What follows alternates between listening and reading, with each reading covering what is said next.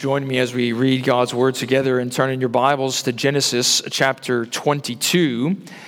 It was about 4 weeks ago that we last found ourselves in the Bible's book of beginnings, and we return today to our ongoing series of studies through Genesis to look at chapter 22, verse 20, through chapter 23, verse 20.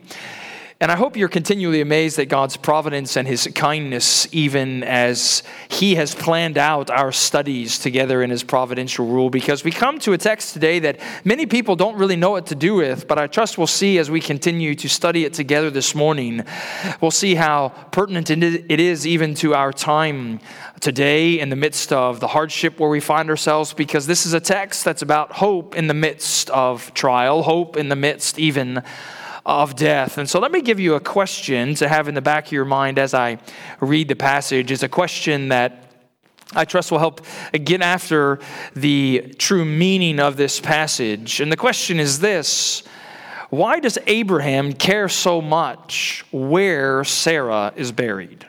So as I read the passage, have that question in the back of your mind. Why does Abraham care so much exactly where Sarah is buried? And I trust we'll be able to answer that question in our study this morning. So let us hear now as God speaks to us through His Word.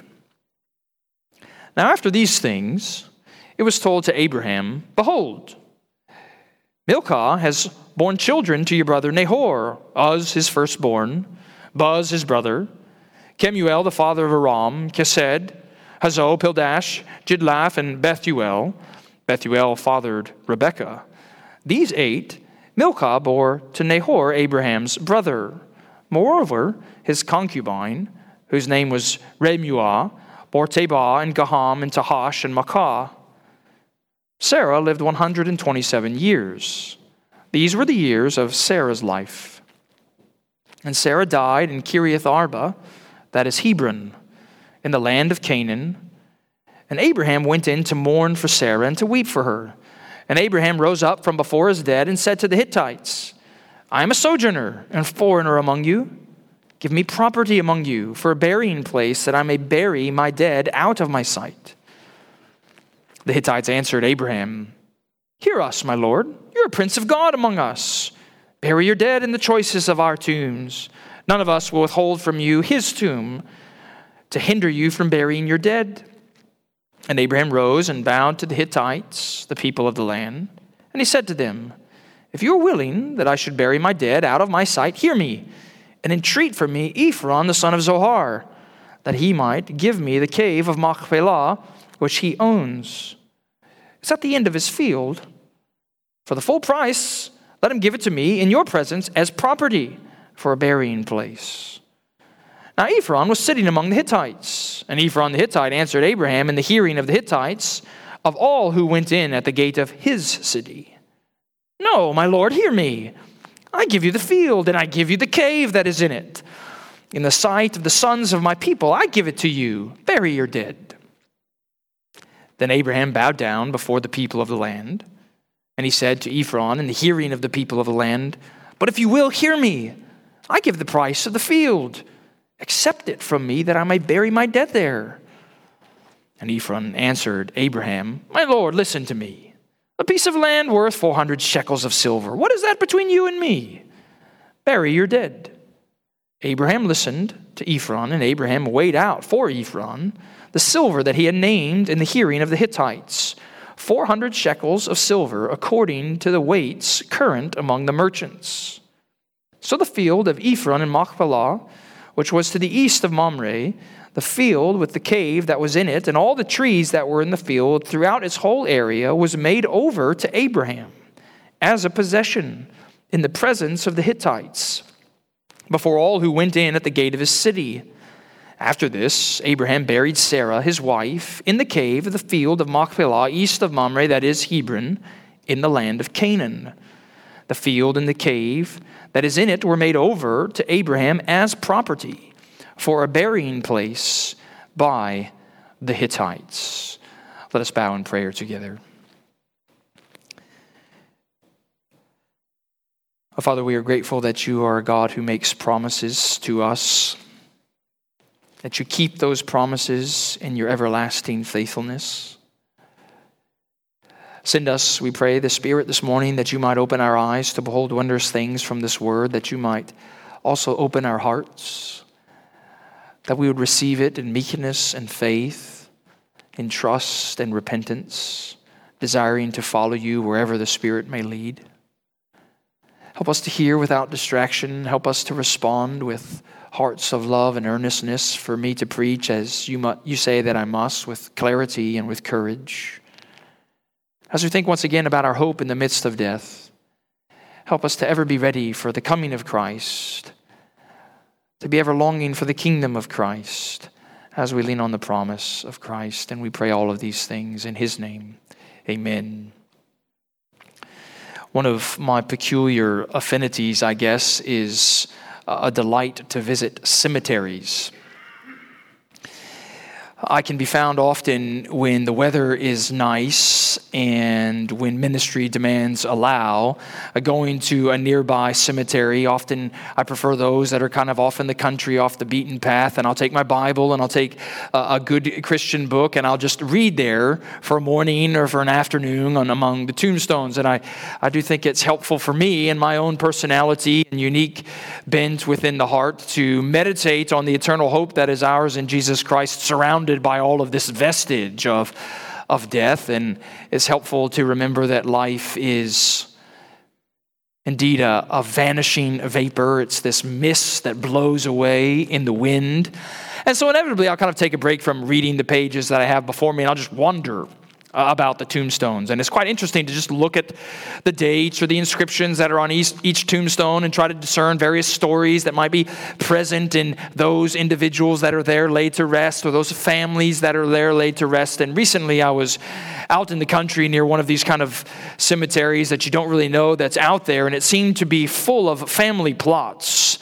You know, these kind of plots where the patriarch or the matriarch of the family died, and then eventually the other spouse was laid to rest next to the one that perished first. And in time, the kids were buried there next to their parents. And even in some of those plots, there were grandchildren buried next to those parents across many decades and even stretching a couple of centuries in this particular cemetery. And the reason that I tell you that is because what we come to today in our study through Genesis is the first cemetery in all the Bible. It's the burial of Sarah.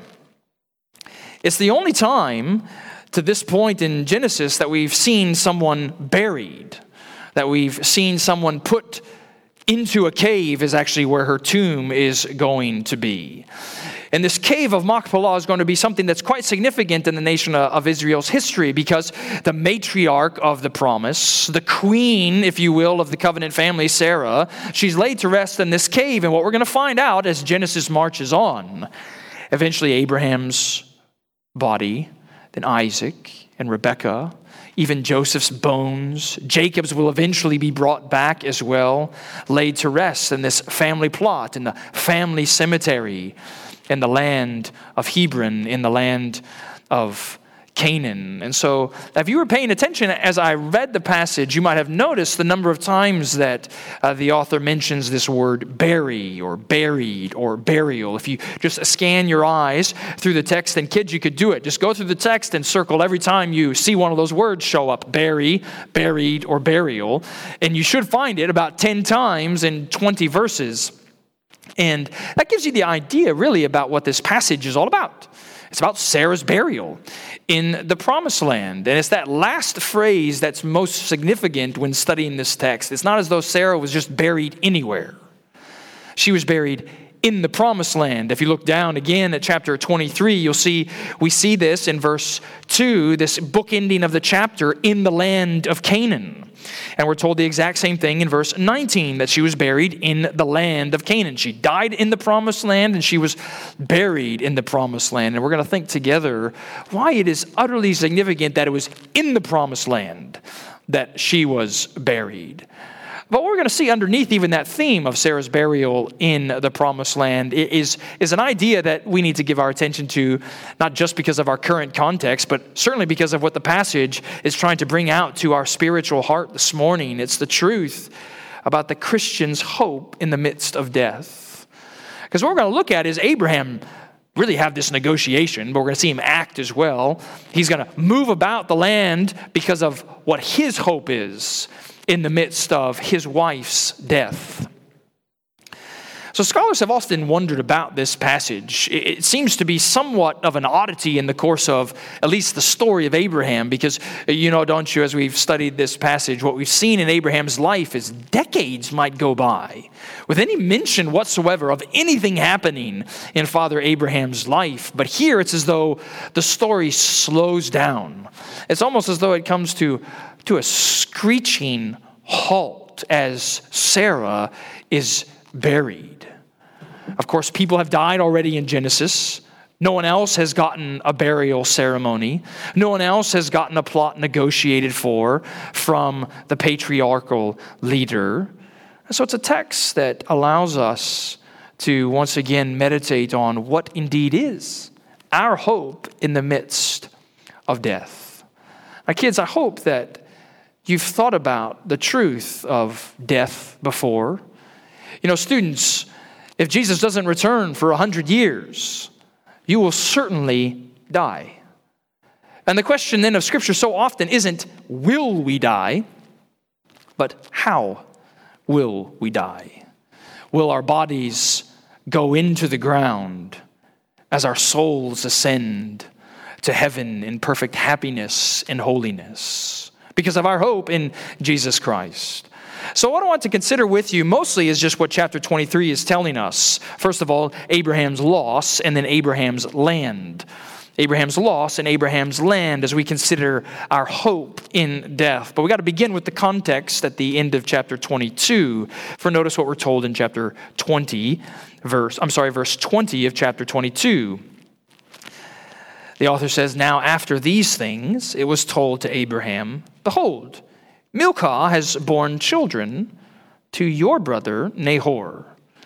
Now, kids, what are these things that verse 20 mentions? Do you remember from so many weeks back what has just happened in the life of Abraham? Well, of course, if you just kind of scan your eyes up or maybe even turn the page, it's one of the most famous stories, not only in all the Bible, but Abraham's life in particular, as God came to Abraham and said, "I want you to take your son, your only son, the son whom you love, and sacrifice him on an altar." And we saw that Abraham obeyed immediately. Abraham obeyed even completely as he raised the knife and his muscles were twitching to make the downward plunge into Isaac's heart. And just in that moment, the angel of the Lord cried out, "Stop." Spoke to Abraham about his obedience. God provided the substitute ram. And then God went on to confirm once again his covenant promises. For notice what God said through the angel in verse 16 and 17 of chapter 22. Yahweh says, "By myself I have sworn, declares the Lord, because you," that's Abraham, "have done this and not withheld your son, your only son, I will surely bless you and will surely multiply your offspring as the stars of the heaven and as the sand that is on the seashore. And your offspring shall possess the gate of his enemies." And after these things, after God tested Abraham, after God provided a substitute, after God spoke again his covenant promises, after these things, Abraham finds out that his brother Nahor has 12 sons. And you might wonder, well, what's the importance of Uncle Abraham having these 12 nephews? Well, the real importance at the end of chapter 22 is what's found in the parenthetical verse of chapter 23. For you'll notice there it begins by saying, "Bethuel fathered Rebekah." Now, students, I'm sure you know who Rebekah is. You need only look to one chapter past where we are today, chapter 24 of Genesis, to see Rebekah is soon going to be the bride of the son of promise, Isaac. And genealogies in Genesis often function as these kind of mini transition moments, as the story is going to move from one individual to the next, or it's going to move from one family to the next. And so what the story is signaling for us is the significance of Rebekah, that quite soon Abraham and Sarah are going to no longer dominate this story, and instead it's going to be Isaac and Rebekah. And to give us even a signal of that transition, we get to Abraham's loss in verse 1 and 2 of chapter 23. For notice, Sarah has died. She lived 127 years, the text says. These were the years of the life of Sarah. And she died at Kiriath Arba in the land of Canaan. Now, as best I can tell, it was 62 years before her death that we met Sarah in Genesis chapter 11. And you might not know how significant Sarah was in the nation of Israel's history. You'll begin to see something of the significance when you realize that the age that she was at her death is the only time that such a woman is aged in this way in the book of Genesis, and quite long into the rest of Scripture, that she is the only woman who's said to be of a certain year when she died. This is how significant Sarah is. And if you wanted to know also how significant she was for the nation of Israel, you could turn to Isaiah chapter 51. When God is speaking to his people in exile, when he's wanting to comfort them, when he's wanting to console them, this is what he says in Isaiah 51 verse 2, "Look to Abraham your father, and to Sarah who bore you. For he was but one when I called him, that I might bless him and multiply him, for the Lord comforts Zion." If you want to know comfort according to the promises, the prophet says, look to Sarah. So it's why even then when you get to the New Testament, when Peter wants to give us an exemplar of what it means to be a Christian wife, who's the individual to whom he calls in 1 Peter 3. But Sarah, this significant figure across Scripture. And so surely you would know that Abraham was struggling over the death of his wife. Some people even don't think that's exactly true. I mean, Sarah lived 127 years. I mean, she was quite old, and wasn't Abraham not that far behind her in his own death? Well, if you kind of scan your eyes over to even chapter 25 of Genesis, what you'll find out is almost 40 years pass between the death of Sarah and Abraham's death. He's going to have more children after she dies. There's a long time, decades that pass before Abraham is going to lie next to Sarah in this cave. And so surely there was something of mourning, weeping that fell upon Abraham. You'll notice, of course, that happened at the end of verse 2. He went in to mourn for Sarah and to weep for her. One of the most well-known Presbyterian pastors on either side of the Atlantic during the 19th century was this preacher and author named Andrew Bonar. And after he died, his daughter took his diary and published it, and it became something of a classic of Presbyterian devotion and Presbyterian piety. It's never gone out of print since it was published so many years ago. And the most moving entry that comes in that diary was on October 15th, 1864, when Andrew's beloved wife, Isabel, suddenly died. And that evening, he wrote in his journal, "What a wound! Most suddenly, after 3 hours sinking, my dear Isabella was taken from me. Lord, pour in comfort, for I cannot." And I'm sure that must have been something of Abraham's emotion in this moment when his queen of the promise, Sarah, she's suddenly dying. Even the language of Abraham going in, he went in to mourn for Sarah, has caused many people to think he actually was away from Sarah when she died. He was somehow away from the house when she suddenly and unexpectedly was at the end of her days. And surely many of you know the pain that comes with this kind of a loss.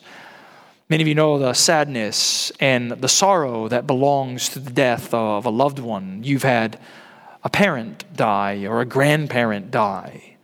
You've had a different friend or another family member die. Some of you have even had, of course, a child die. Some of you, like Abraham, have had a spouse die. And what this man of faith is telling us, of course, is that grief over death is absolutely appropriate, isn't it? A Christian should, believers should, mourn and weep at the death of a loved one. I'll never forget, I think it was 5 years ago at my previous church, one of our beloved church members suddenly died in his 50s of a heart attack. And I probably a few days later was preaching at his funeral and was rather teary-eyed in the midst of losing this dear brother in Christ who had become a sweet friend to me. And I'll never forget how a church member, well-meaning of course, came up to me after the service and said with a pat on the back, "Don't worry, you're young. Eventually you won't cry at funerals anymore." And I said, "I hope not." Because in the midst of our culture that turns funerals into little more than celebrations of life, it removes the reality of the biblical witness that says death is a terror. Death is an enemy. It's something that should cause us to grieve, maybe even mourn, maybe even weep. But of course, what Abraham is going to tell us, and the New Testament even urges us in, is that we grieve with hope.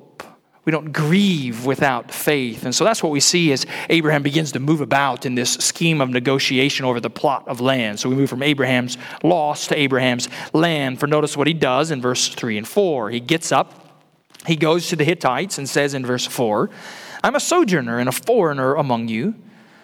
Give me property among you for a burying place, that I may bury my dead out of my sight." So to get your mind around what really follows from verse 4 all the way through verse 16, you need to think of an ancient Near Eastern bargaining reality. This is a conversation of negotiation. What Abraham is going to do, he's going to go about bargaining, buying, and then burying in the next few verses. And even the conversation that ensues between Abraham and the Hittites, Abraham and this king of the Hittites, Ephron, is very much following the normal pattern of negotiation to some degree, still even in the Eastern world. So he's saying, hey, give me a place. I want property to bury my wife. Well, look at what the Hittites say in response in verse 6. "Hear us, my Lord. You are a prince of God among us. Bury your dead in the choicest of our tombs. None of us will withhold from you his tomb to hinder you from burying your dead." Now, of course, on an initial surface reading, it sounds altogether kind and caring, doesn't it? The Hittites say, "Well, just take whatever you want. The choicest tomb, it's yours. No one's going to hold it back from you." But you'll notice there's a subtle difference in what they're saying and what Abraham asked for. If you look again at verse 4, what he's wanting is property that he can buy. They're offering property that he can borrow. And there's a significant difference. And so it's why he even is reasserting his case. You'll notice in verse 8 and 9, he says, well, okay, if you're really willing to help me, that I should bury my dead out of my sight, hear me and entreat for me Ephron, the son of Zohar, that he may give me the cave of Machpelah, which he owns. It's at the end of his field. For the full price, let him give it to me in your presence as property for a burying place. So he's saying, help me out with Ephron of Zohar. Ephron the Hittite is what the text will go on to say. And so what Abraham basically does is he moves from, if you will, negotiating with the minions of the Hittites to now he's got to negotiate with the chief boss of the Hittites. This is the firm iron fist ruler of the Hittites. For look at what verse 10 tells us. Ephron was already sitting there among the Hittites, and he answers Abraham in the hearing of the Hittites, all who went in at the gate of his city. So you might know that the city gates of the ancient world were the equivalent of the courthouse. This is where all legal business was conducted. But again, pay attention to the city, according to verse 10. It's his city. It's Ephron's city. He's the boss over all of these Hittites. And so you have a prince of God, Abraham, now coming to negotiate with the king of the Hittites. And he seems altogether kind and caring too, doesn't he? Look at verse 11. No, my Lord. Hear me. I give you the field, and I give you the cave that is in it. In the sight of the sons of my people, I give it to you. Bury your dead. Now, you might know that sometimes in the ancient world, oftentimes in the ancient Near Eastern world of negotiation, it began with this offer of a gift. I'll just give it to you. And there was always this expectation that the person who wanted it would respond with some type of payment scale, whatever the cost might be that they would be willing to pay for. But what you need to notice in this kind of hard negotiation that Ephron is trying to go about with Abraham is that he has subtly escalated the negotiating price. Because if you look at the previous verses, what Abraham, he really wants is the cave that's in the field. But then Ephron in verse 11 says, I give you the field. He's expanding out the actual matter for purchase, thus, of course, driving up the cost. And Abraham is getting somewhat exasperated, for notice what he says in verse 13 in response to Ephron. He says, but if you will, hear me. I give the price of the field. Accept it from me that I may bury my dead. So it's not just that Abraham's coming along and saying, no, I'll buy it from you. You could translate, students, you want to see this kind of earnestness and perhaps even frustration in Abraham in this moment, because you could translate the beginning of verse 13 to say, if you would just listen to me, I'm going to buy the field from you. Just let me buy it from you. Well, he's driving a hard bargain, Ephron, isn't he? Look at verse 15. My Lord, listen to me. A piece of land worth 400 shekels of silver. What is that between you and me? What's 400 shekels of silver between friends? And almost certainly, any listening Hittite would have thought immediately in their minds, well, 400 shekels, that's a lot of money. That's a king's ransom, according to the currency of the time for this tiny field. So it seems as though what Ephron is doing is saying, I'm going to set my price high, of course, expecting Abraham to negotiate it down. But Abraham's a man of wealth. He wants the property. So what does he do in verse 16? He goes from bargaining to buying. He just gives him the 400 shekels of silver, weighs it out according to the merchant's measurements. And so he's got, finally, this piece of property. And so he goes from bargaining to buying to burying, finally, his wife. Look at verse 17 through 19. So the field of Ephron in Machpelah, which was to the east of Mamre, a field that was in the cave, and all the trees that were in the field throughout its whole area, was made over to Abraham as a possession in the presence of the Hittites, before all who went in to the gate of his city. After this, Abraham buried Sarah, his wife, in the cave of Machpelah, east of Mamre, that is in Hebron, the land of Canaan. It was made over to Abraham as property, verse 20 says. So this is where the true, I think, spiritual and even textual significance of what's happening in our passage comes to the forefront.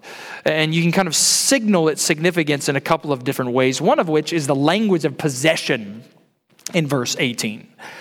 What Abraham gets here is possession in the land of Canaan, which if you even compare it to what we read earlier from Genesis 22, verse 17, it sounds a lot like God's promise that he was going to possess the gate of his enemies.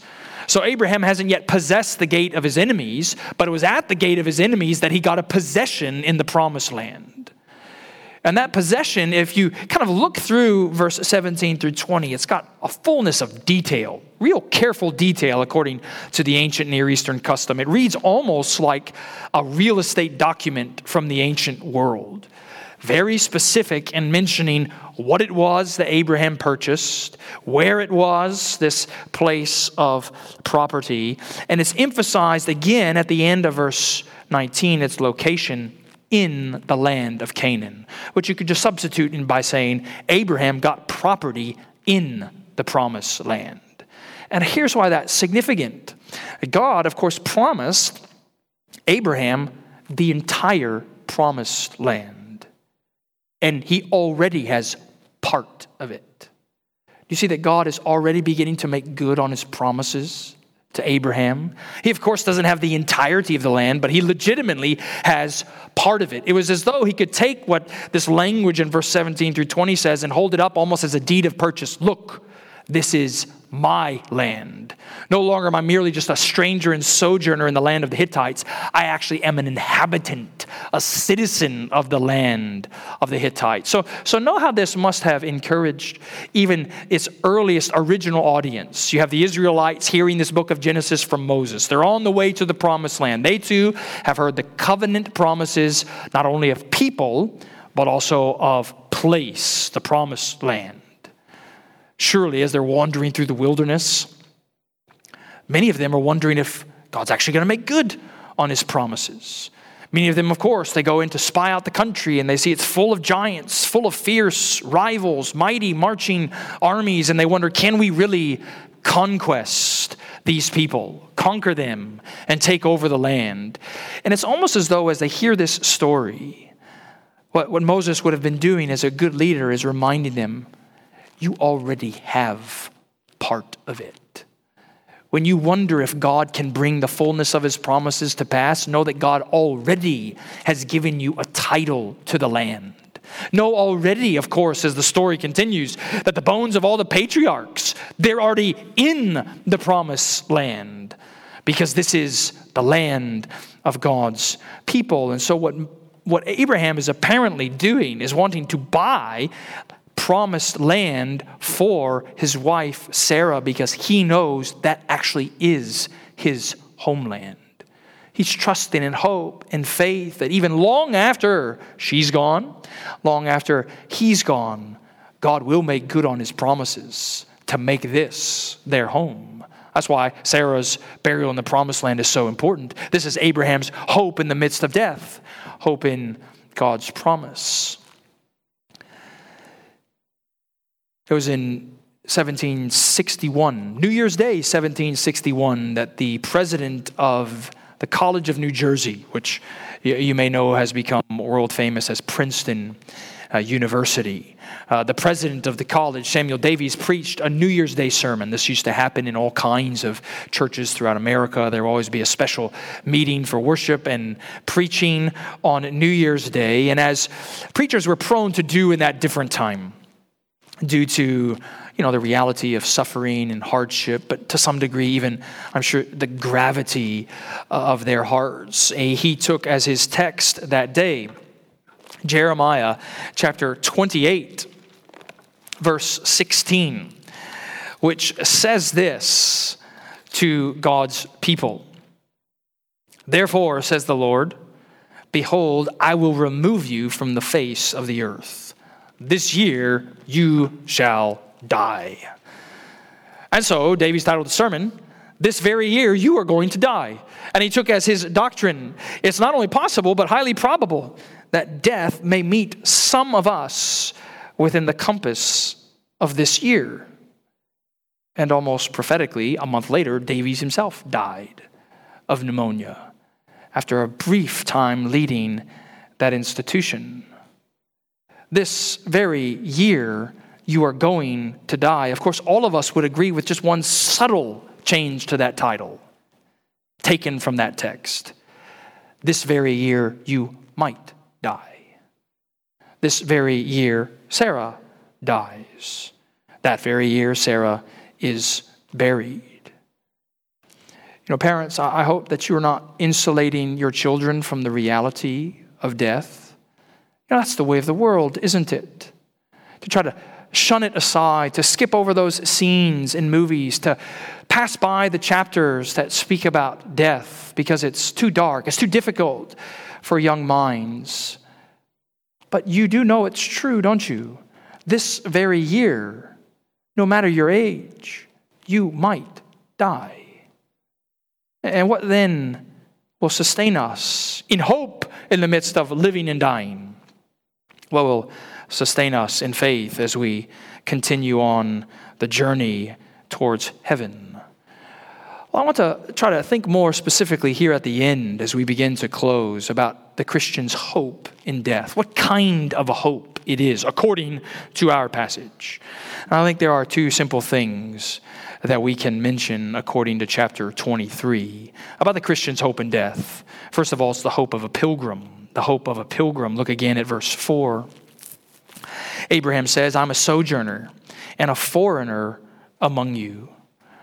You might know how this becomes not only incredibly important to the identity of God's people in the Old Testament, but also incredibly important to all Christians throughout all ages. Because when the author to the Hebrews begins to think about Abraham and Sarah as these models of faith, it begins to take in actually this passage in Genesis 23. They died in faith, chapter 11, verse 13 and following says, not having received the things promised, but having seen them and greeted them from afar, and having acknowledged that they were strangers and exiles on the earth.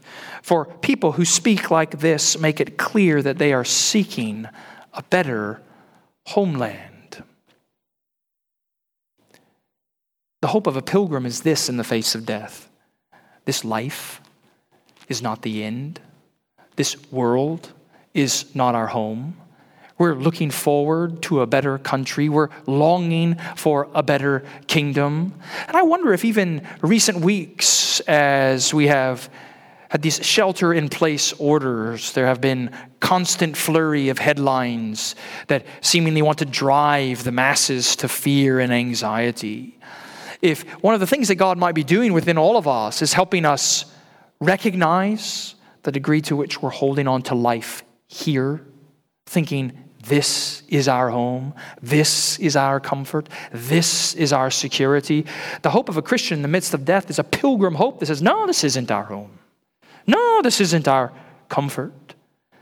We're looking forward to something much better, something that actually will outlive us, is the point, I think, really of the passage. So it's not just a pilgrim hope, it's a promise-fueled hope. It's hope in God's promise. Because isn't that exactly what Abraham seems to be doing here? People were normally buried. Still in our time it's true, but certainly in the ancient world, they were buried in their homeland. It's why you might remember at the end of Genesis, Jacob, and subsequently, from Joseph too, they're going to give commands while the people are in exile in Egypt, commands that their bones eventually make it back to this area of the promised land, because that's the homeland.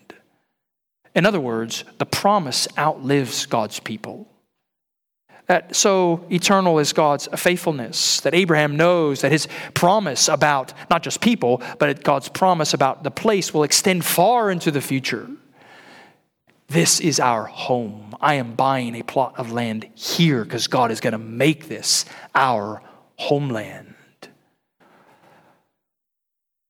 And surely so many thousands of years later, another cave becomes altogether significant to God's people.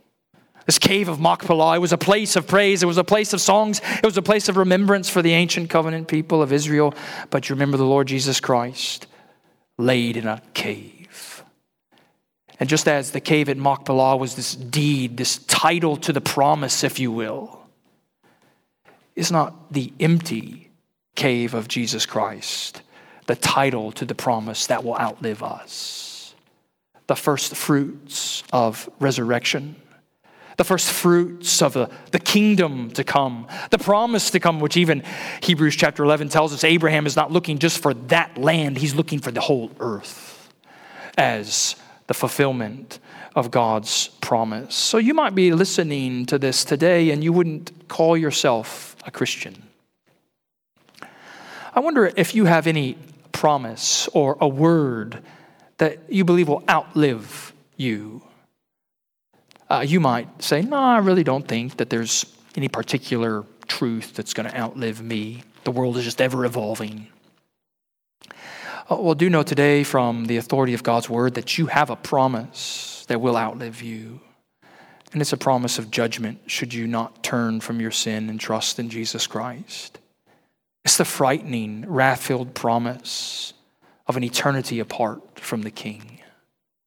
But the good news of Abraham's true seed, Jesus Christ, is that anyone who turns from their sin and trusts in him, they get this deed, this right, this title that they can hold in their hands, that they can hold in their minds, that they can hold in their hearts, that I am on the way to the land of promise and resurrection. I am on the way to the place of eternal rest, the place of eternal victory over sin, Satan, and suffering, death, and destruction, the place of eternal freedom, finality and fullness, forgiveness in Christ's blood, a life lived here on earth, A life lived even in the face of death with the fullness of hope. As a pilgrim with the fullness of hope in Christ's promise, because after all, isn't it true that Jesus Christ is himself the promise? Thus, we can say Jesus Christ is himself our only hope in life and death. Let's pray together.